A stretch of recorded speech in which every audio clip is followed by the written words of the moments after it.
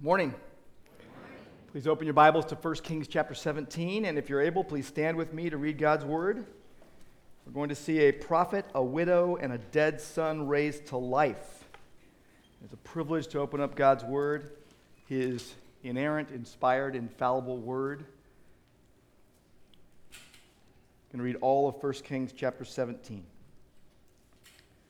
Now Elijah the Tishbite of Tishbe in Gilead said to Ahab, "As the Lord the God of Israel lives, before whom I stand, there shall be neither dew nor rain these years except by my word."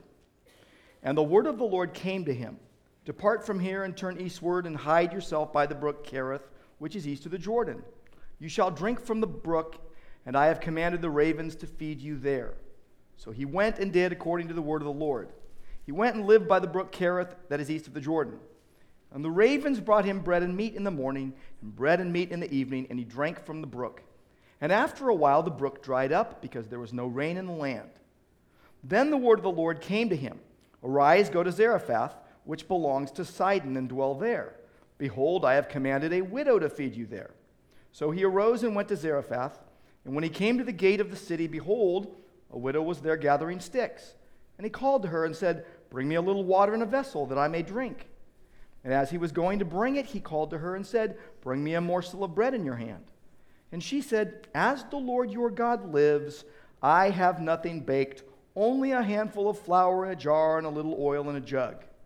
Now I am gathering a couple sticks that I may go in and prepare it for myself and my son, that we may eat it and die."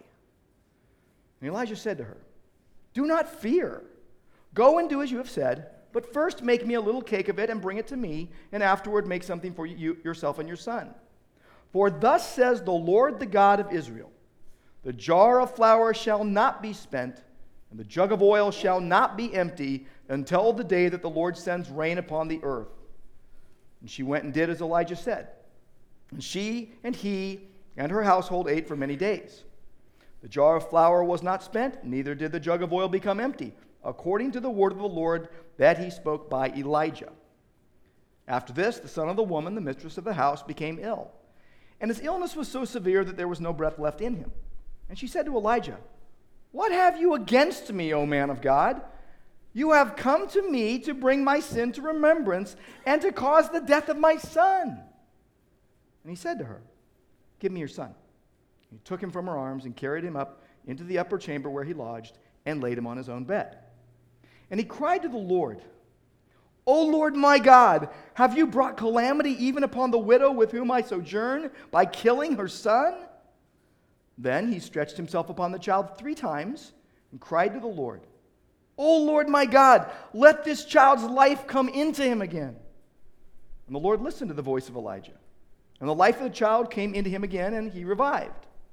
And Elijah took the child and brought him down from the upper chamber into the house and delivered him to his mother. And Elijah said, "See, your son lives." And the woman said to Elijah, "Now I know you are a man of God, and that the word of the Lord in your mouth is truth." And Lord, thank you for your word, and we thank you that it is truth. Lord, it is truth we need. Lord, we desperately need you and your truth to lead us and guide us, to change us. And Lord, we ask that you would have your way in our hearts today.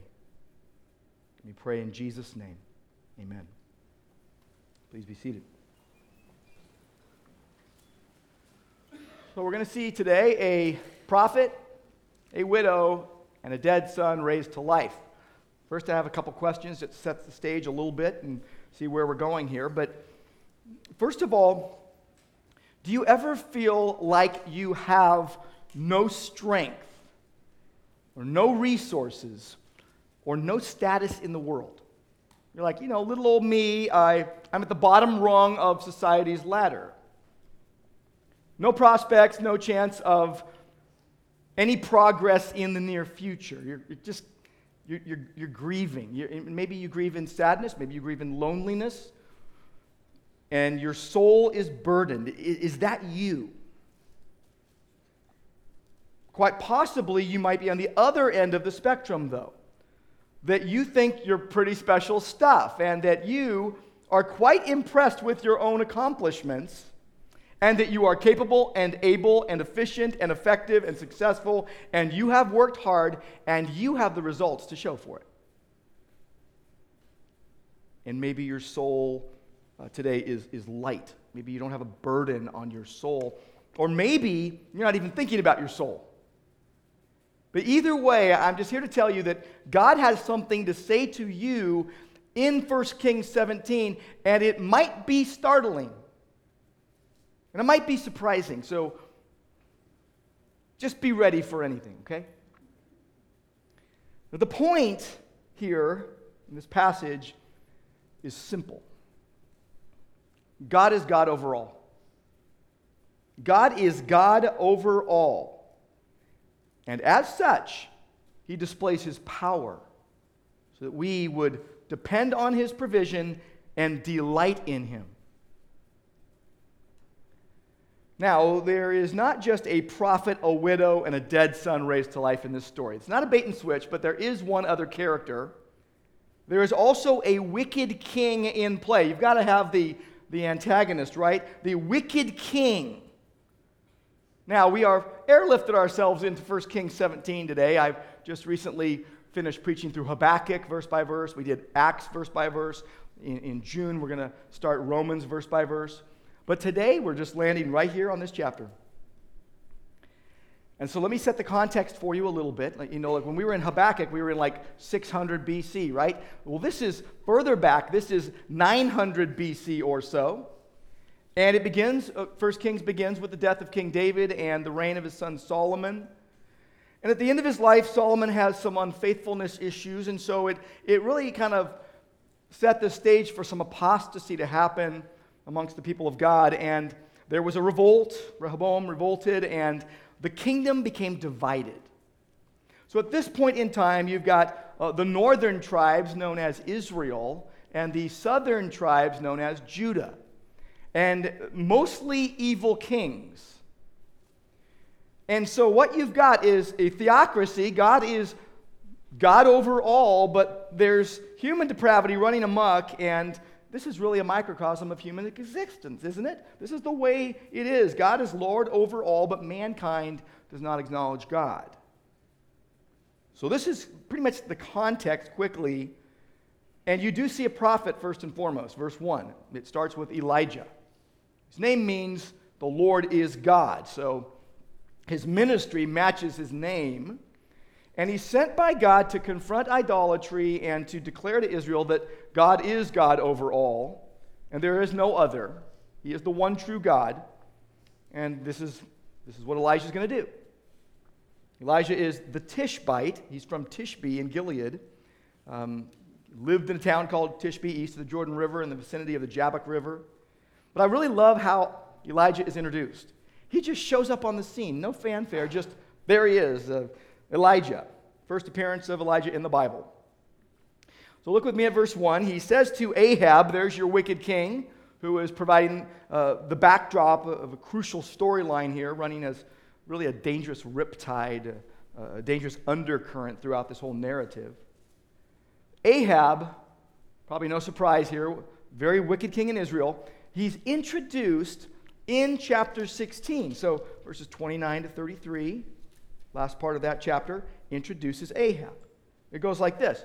In the 38th year of Asa, king of Judah, Ahab, the son of Omri, began to reign over Israel. So he's reigning over the northern tribes. And Ahab reigned 22 years in Samaria. And here's the key right here. He did evil in the sight of the Lord. He was evil. More than all that were before him. He was the worst yet. And so he did all sorts of bad things. He walked in all the sins that the worst kings had done, and he did worse. He served the false god Baal. He worshipped him. He erected an altar to Baal in a house of Baal that he built in Samaria.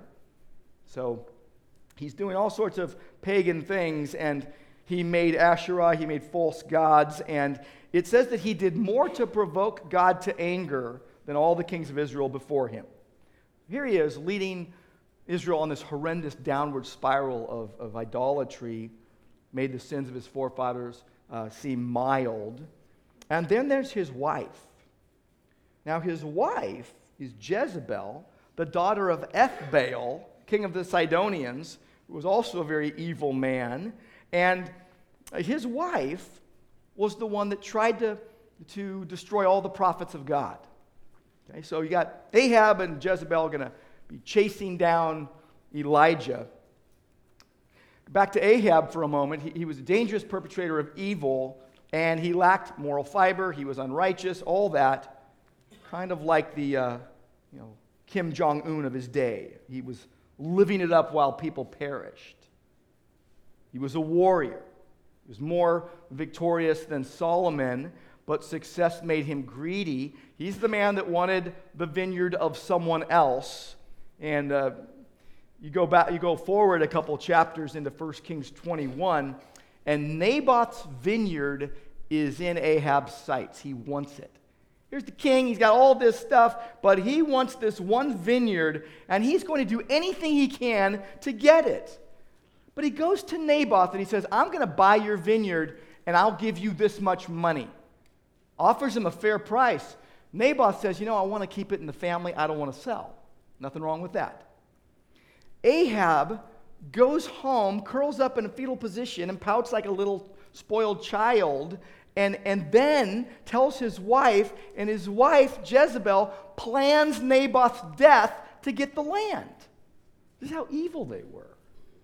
His doom was foretold, along with Jezebel's, by Elijah in 1 Kings 21. He says, I'm going to make your house like the house of Jeroboam. It's not going to last. Like the house of Baasha, not going to last. For the anger to which you provoked me, because you made Israel sin. Here's what he said of Jezebel. The dogs shall eat Jezebel within the walls of Jezreel. Okay, so I don't think you're seeing them in heaven. Now, these are the dark days in which God rose up Elijah. He was a man zealous for the glory of God. I love what Matthew Henry said about him. He says, never was Israel so blessed with a good prophet as when it was plagued with a bad king. Never was a king so bold to sin as Ahab. Never was a prophet so bold to reprove and threaten than Elijah, whose story begins in this chapter and is full of wonders. Scarcely any part of the Old Testament history shines brighter than this history of the spirit and power of Elijah. He only, of all the prophets, had the honor of Enoch, the first prophet, to be translated that he should not see death, and the honor of Moses, the great prophet, to attend our Savior in his transfiguration. Other prophets prophesied and wrote. He prophesied and acted. He wrote nothing. And here you have it, the very first verse of this chapter. Elijah confronts Ahab with a serious message. Look at verse 1 with me. Here's what he said to Ahab.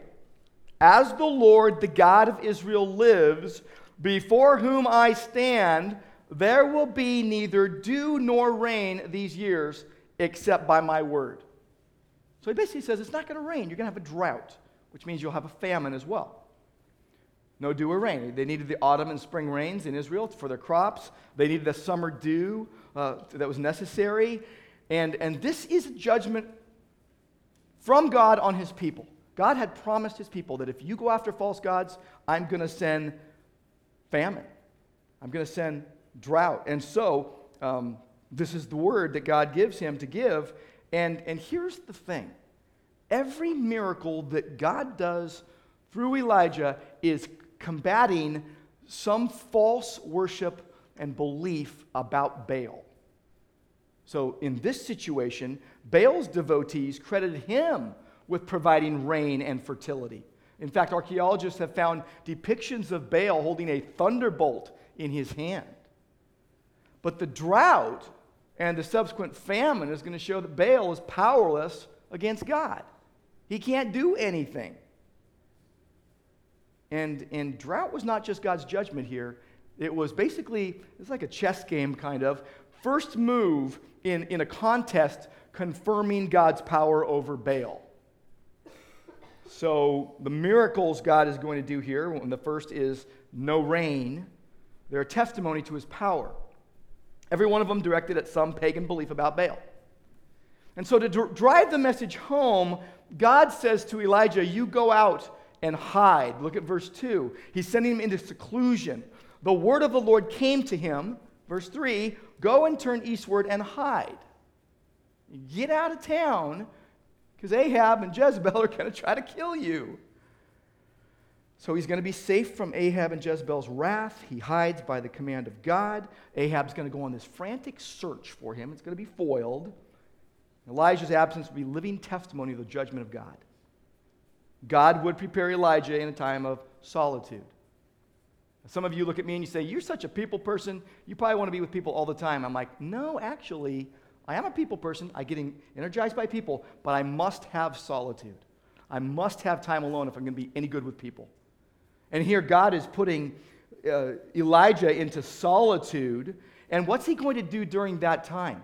He's going to prepare Elijah in this time of solitude, and he's going to prep him for a showdown that's happening in the next chapter that happens at Mount Carmel, when he basically stands alone against all the prophets of Baal. Verse 3 goes by the brook Kerith, east of the Jordan. It's a seasonal brook. It was active during the rainy season. It was dry during the hot weather. And verse 4, God says, you're going to drink from the brook. Good water. And I have commanded the ravens to feed you there. So God is promising 2 supplies to him in his seclusion, drinking from a brook and dining with delivery from birds. Now, ravens were scavengers. They're probably bringing roadkill maybe, or maybe they're the Bible Blue Apron. I don't know. And verse 5 says he did according to God's word. He obeys. That's key here. He obeys the word of God. He walks 15 miles from Jezreel eastward to the Jordan River. In verse 5, he goes and lives by the brook Kerith that is east of the Jordan, and he's all alone. He's relying 100% on God's provision. He's fed by birds delivering food. Verse 6, the ravens brought him bread and meat in the morning and evening.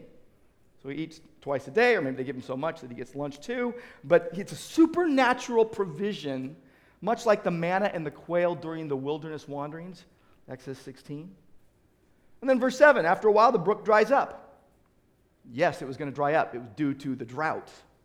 No rain. So there you got the prophet, first of all, the man of God, and next you see the widow. He runs into a widow. Look at verse 8. Word of God comes to him and says, verse 9, go to Zarephath, belonging to Sidon, and stay there. Now, this is a town on the Mediterranean coast, about 7 miles south of Sidon, between Tyre and Sidon, in Phoenicia. This is key. This is the place of the stronghold of the cult to Baal that Ahab imported into Israel. And so God is sending Elijah into territory controlled by Ahab's father-in-law, Ethbaal. And the power of God is now going to be displayed in the very area that Baal is being worshipped. This is a hotbed of Baal worship here. And God is challenging Baal on his home turf. This false god, by the way. He's challenging the followers of Baal, because Baal's a false god. He says to Elijah, I have commanded a widow to feed you. So first birds are feeding him, and now a widow with no resources is going to feed him. I love God's provision, don't you? I love how God will just out of nowhere bring you what you need. Now, Jesus himself referred to Elijah at Zarephath. In fact, if you want to go over to Luke 4, you can see that. Just a brief aside here. I just want you to see what Jesus said about this situation. He was using this situation when he told the people that a prophet is not accepted in his hometown.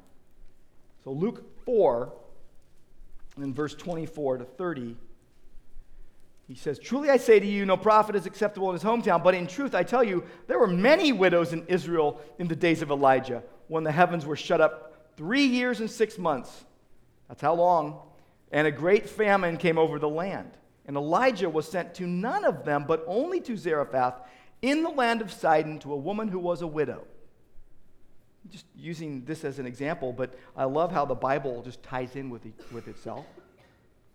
But isn't it ironic that Elijah would find refuge in Phoenicia, in a pagan place, while fleeing Ahab, who's the primary promoter of false Phoenician gods who should have been worshiping the one true God? And so, verse 10, he goes to Zarephath. And he gets to the gate of the city. He runs into this widow, and she's gathering sticks. So, like if you're out camping and you're getting sticks for a fire, right? Well, she's gathering sticks, and he asks her for some water to drink. Verse 11, he also says, hey, can you bring me some bread? And she says in verse 12, now she's a Gentile, and she says, as your God lives, I have nothing. I just have a handful of flour and a little oil left in a jug. That's it. And then she says the saddest words to him. She says, I'm about to prepare what I have left so that me and my son can eat it and then die. This is their final, famine meal. And it's sad. It's a sad situation. This widow had no one to care for her, living with her son all alone. And it's just a reminder to me, just as a brief aside here, a reminder that the church is to care for widows with no family to care for them. The instructions are pretty clear in 1 Timothy chapter 5, verses 3 to 5, and then verse 8, but it basically tells us to honor widows who are truly widows. That if a widow has children or grandchildren, let them first learn to show godliness to their own household and make some return to their parents, for this is pleasing in the sight of God. If anyone does not provide for his relatives, especially for the members of his household, he's denied the faith and is worse than an unbeliever. But what you see is the church's duty is to care for believing widows who have no one. And here's a situation here where this widow has no one, and she's about to just finish up the last food they've got, and then they're just going to give up and die. They have no other hope. They're in a famine. They're in the midst of drought. And Elijah says, verse 13, notable. He says, don't fear. Don't fear, he says. Just make me a little cake of bread and bring it to me, and then make one for you and your son. And then he's going to speak an authoritative word from God. Look at verse 14. He says, thus says the Lord, Israel's God. So now, the clouds are parting and God is speaking. And here's what God says. The jar of flour shall not be spent. The jug of oil shall not be empty until the day the Lord sends rain. Now, I think around this point, there's been about 6 months of famine. So basically, they're going to have 3 more years of plenty, not want. This is going to be a miracle from God. And so verse 15, she does as he says, which is notable as well. She's like, Baal's not helping me. Maybe God can. And God does a miracle. And they eat for many days. And verse 16 tells us the flour and the oil didn't run out. Now, you're not surprised, are you? God can do anything he wants. And if he says he's going to do something, he's going to do it. God's provision is so amazing. Then, more sadness. Look at verse 17. Now you've got a dead son. This is not because they ran out of food. After this, they're eating well. They have provision from God. And then her son gets so sick he dies. We don't know how he dies. In verse 18, she goes to Elijah, and her first reaction is to think, God is punishing me for my sins. She comes to Elijah, the man of God, the representative of God, and says, what do you have against me? Have you come to bring my sin to my remembrance and cause my son's death? A common assumption in those days that suffering and sin were connected. A lot of people think that today as well. You that are suffering might ask, what did I do to deserve this? Was it something I did in my past? Was it those things I tried to cover up and now God's paying me back? What is it? And I just think you need to keep Job in mind. Now, Job's friends, in Job's extreme suffering, Job's friends accuse him of sin, and they say, what you did wrong brought this on you. Now, that wasn't true. And God overturned that reasoning, made it really clear. Jesus rejected this line of reasoning when his disciples brought it to him. In John chapter 9, there's a context of a man born blind, and the disciples say, by the way, who sinned? This man or his parents that he was born blind? They just fully figured that somebody did something wrong and they're getting paid back for it. And they were wrong. Jesus made it really clear. The Bible does not assume a cause and effect relationship between sin and suffering. Not your specific sin to your specific suffering. Sure, all suffering is due to the fall. But here you've got people tying things together, and the widow says, well, I guess it's because I've sinned. My son died. God leaves room for suffering which is undeserved from a human point of view. So verse 19, Elijah says, give me your son. And what a sad scene. He's carrying this dead boy upstairs to his room, Elijah's room, and puts him on a bed. And then he does something very significant. He prays. You're like, he's not going to do CPR? No, he's going to pray. Now, he looks like he did some kind of Old Testament CPR. But first he cries out to God, verse 20, O Lord my God, how have you brought calamity upon this widow that I'm staying with by killing her son?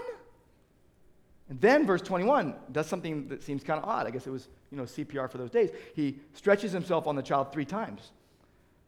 Now, let me just stop for a second. Don't get weird about the Bible and try to make it say things it doesn't say. This is not 3 times, once for the Father and the Son and the Holy Spirit. This is not a Grace Brethren thing here, okay? This is not, for love, joy, and peace. Or there's all sorts of people have said the 3 stands for, all this stuff. And no, he just did this. That was a sign of completeness. But here, verse 23, the child comes back to life, and Elijah takes the child to the mother because he stretches himself on the child, and then he cries out to God. He is trusting God, and I love his prayer. Bring him back to life, God. A lot of us think that if we want something really big, we got to have a really long prayer. And we got to make it a doozy. We got to make it a good one. We got to bring out all the bells and whistles, okay? Pull out all the stops. And I love the fact that God's teaching us here that just pray simply because it's God's power, not yours. The power's not in your prayer. The power's in God who's hearing your prayer. And so God listens to Elijah, verse 22. The child comes back to life, verse 23. Can you imagine this? Now we're happy. We're walking downstairs. You don't have to carry him. He's walking downstairs and says, your son lives. Praise God. God did this. God raises people from the dead. Now, you look in the Bible, tons and tons of people didn't get raised from the dead. Okay? Everyone who died didn't get raised from the dead. But this is the first person in the Bible that got raised from the dead. You've got a few others. The list is so short you can just name them all. Okay? The Shunammite's son, 2 Kings chapter 4, raised by Elisha. The man raised when he came into contact with the bones of Elisha in 2 Kings 13. That must have been wild, huh? Widow of Nain's son raised by Jesus, Luke 7. Jairus' daughter raised by Jesus, Luke 8. Lazarus raised by Jesus, Mary and Martha's brother there, John 11. You've got Peter raising up Dorcas, Acts 9, and you got Eutychus that's raised by Paul, Acts 20. And really, beside that, then there's all the people that got raised from the dead at the resurrection. Right, the unnamed people. But basically, there's not a ton, but there are some, showing that God is God over all. So he says, your son lives. How does this combat Baal? Well, the Canaanites believed that Baal could revive the dead. He didn't. Here is God, not Baal, giving back the boy's life. God's the true God. God's God over all. And so verse 24, the woman says to Elijah, now I know you are a man of God. He's being verified as an authentic prophet of God, the bearer of God's word, by a daughter of the very people that he's opposing. And she says, I know that the word of the Lord in your mouth is truth. She's speaking truth here. Jesus himself in John 17:17 said, thy word is truth. And the emphasis here is not on Elijah here. It's on God's word in Elijah's mouth.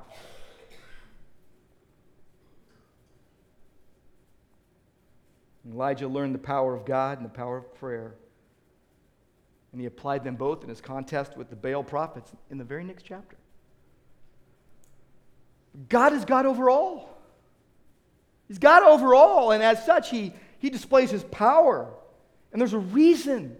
This is that we would trust his provision, and that we would delight in him.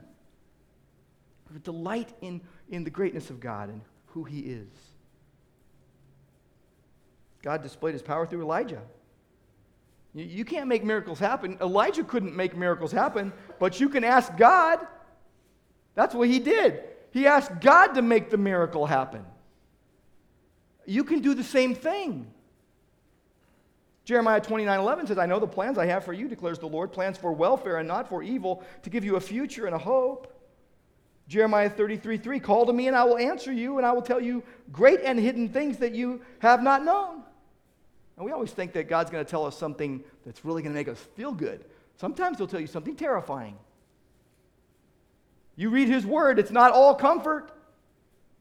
God speaks through his word.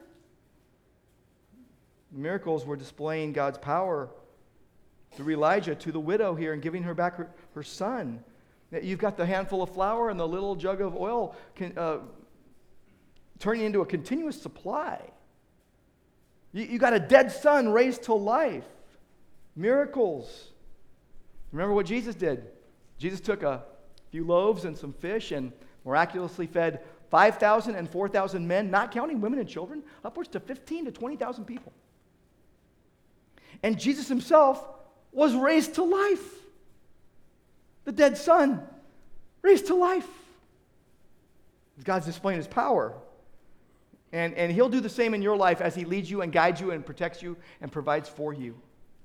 You're not going to get everything you want, but you will get what he wants you to have. Think about the miracles that God has done. Think about just biblically, go through the Bible and think about the miracles he's done. I mean, think about what he did through Moses. And when he was doing miracles through Moses, he was glorifying himself against the false gods of Egypt. And he's doing miracles through Elijah and after him Elisha, declaring God's supremacy over Baal worship.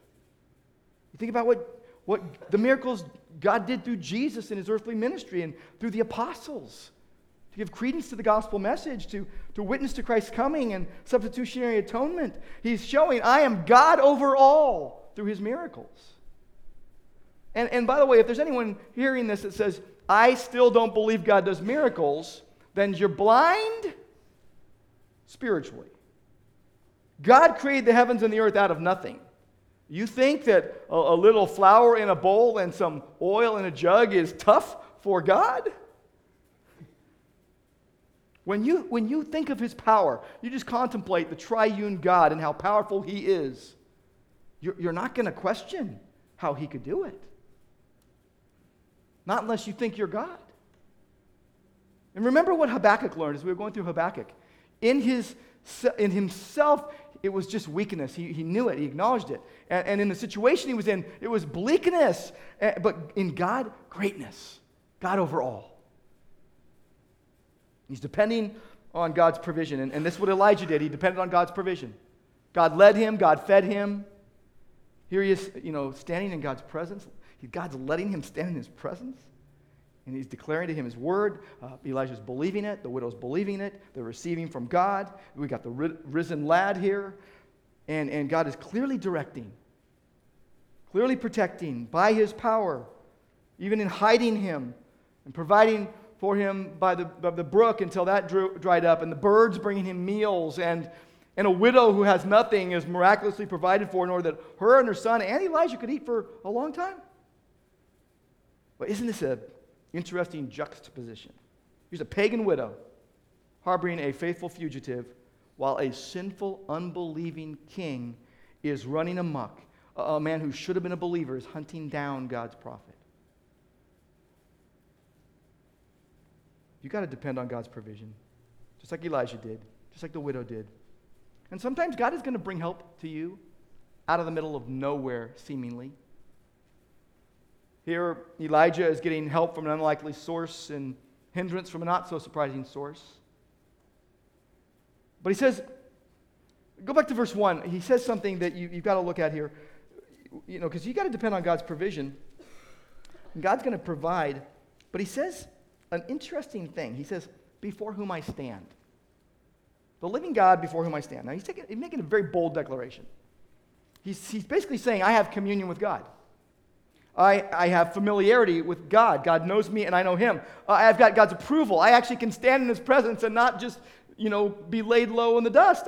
I have allegiance to God. I'm his ambassador. I actually have appeal rights.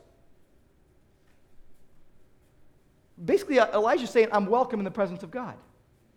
The Bible tells us that when you come to faith in Christ, you can now stand in the presence of God without fear. You can come boldly to God's throne of grace to receive mercy and find grace to help in time of need.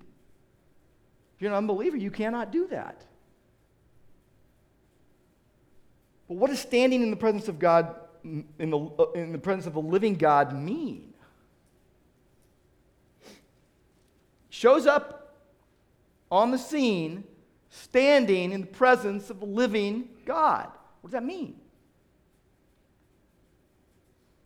It means he was praying. He was praying. And how do we know that? Because go over to James 5. James tells us he was praying.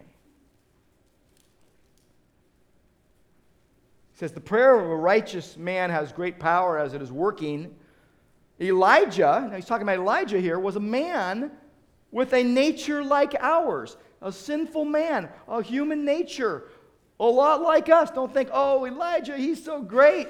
He's someone like us. And he prayed fervently that it might not rain, and for 3 years and 6 months it did not rain on the earth. He prays again, and heavens gave rain, and the earth bore its fruit. That's another story for another day. Ephesians 3:20 tells us that God is able to do far more abundantly than we can ask or think. How's your praying? You praying? Prayers of faith? It's according to the power at work within us, to the glory of Christ in the church. You know what God's miracles teach us?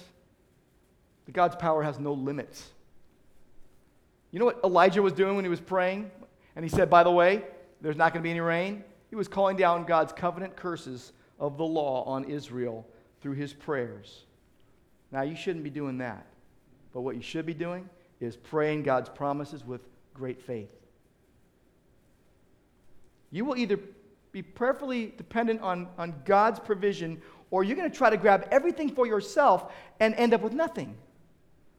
You come to God empty-handed, he is going to fill your hands. You come to God grabbing, and you will go away empty-handed.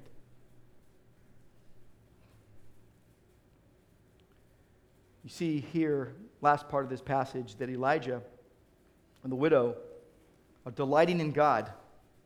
God spoke through Elijah. Pagan woman trusts the one true God, believes his word, while the Israelite king Ahab worships pagan idols. But the widow professes faith in God.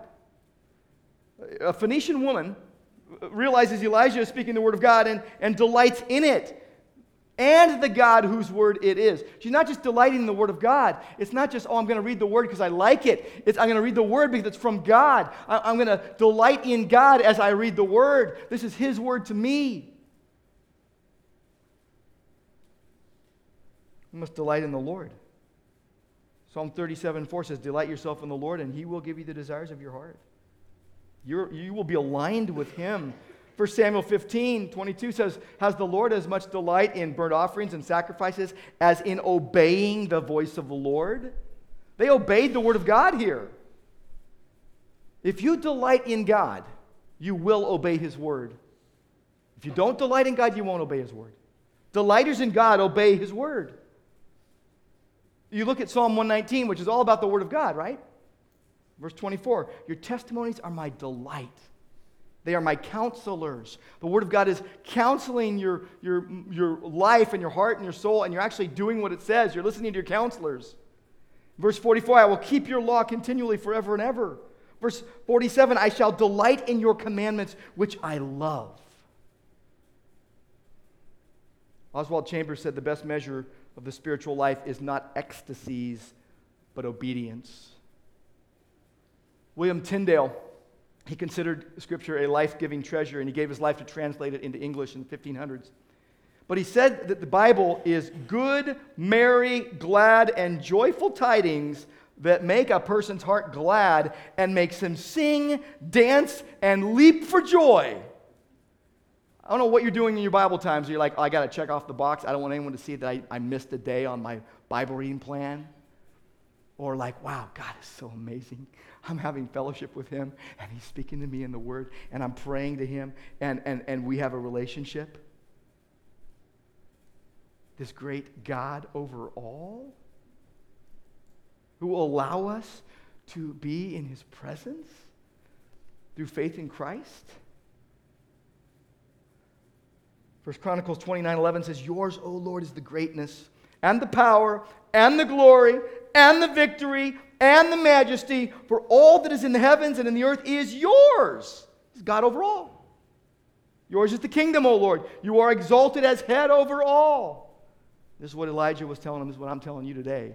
I'm telling myself right now. And God over all displays His power so that we would depend on His provision and that we would delight in Him.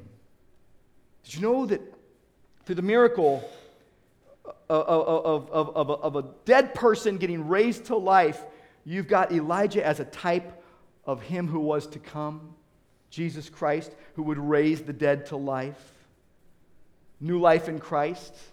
Have you been raised from the dead by Jesus? Have you been raised? Have you been raised from the dead? If you're a believer in Jesus, it says that you were dead and God made you alive. The dead Son took your place and was raised to life over 2,000 years ago. He died on the cross as a substitute in the place of lost sinners to pay for their sins, and He was buried, and He rose from the dead, and He's coming back. The living Word, He breathes life into the dead, and He showers you with saving grace and redeeming mercy and unfailing love. You must believe in the Lord Jesus Christ to be saved from your sins and God's wrath against sin. And when you do, your sins are covered. You're secure in Him. You're safe in Christ forever. You are loved. You're forgiven. You're kept. You're made right with God. All by God's doing, because He is God over all.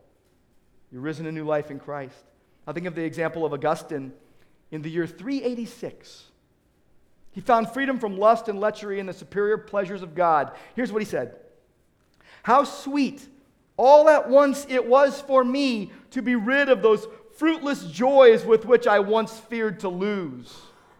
You drove them from me, you who are the true, the sovereign joy. You drove them from me and took their place, you who are sweeter than all. When you come to Christ, Christ changes you, or else you haven't come to Christ.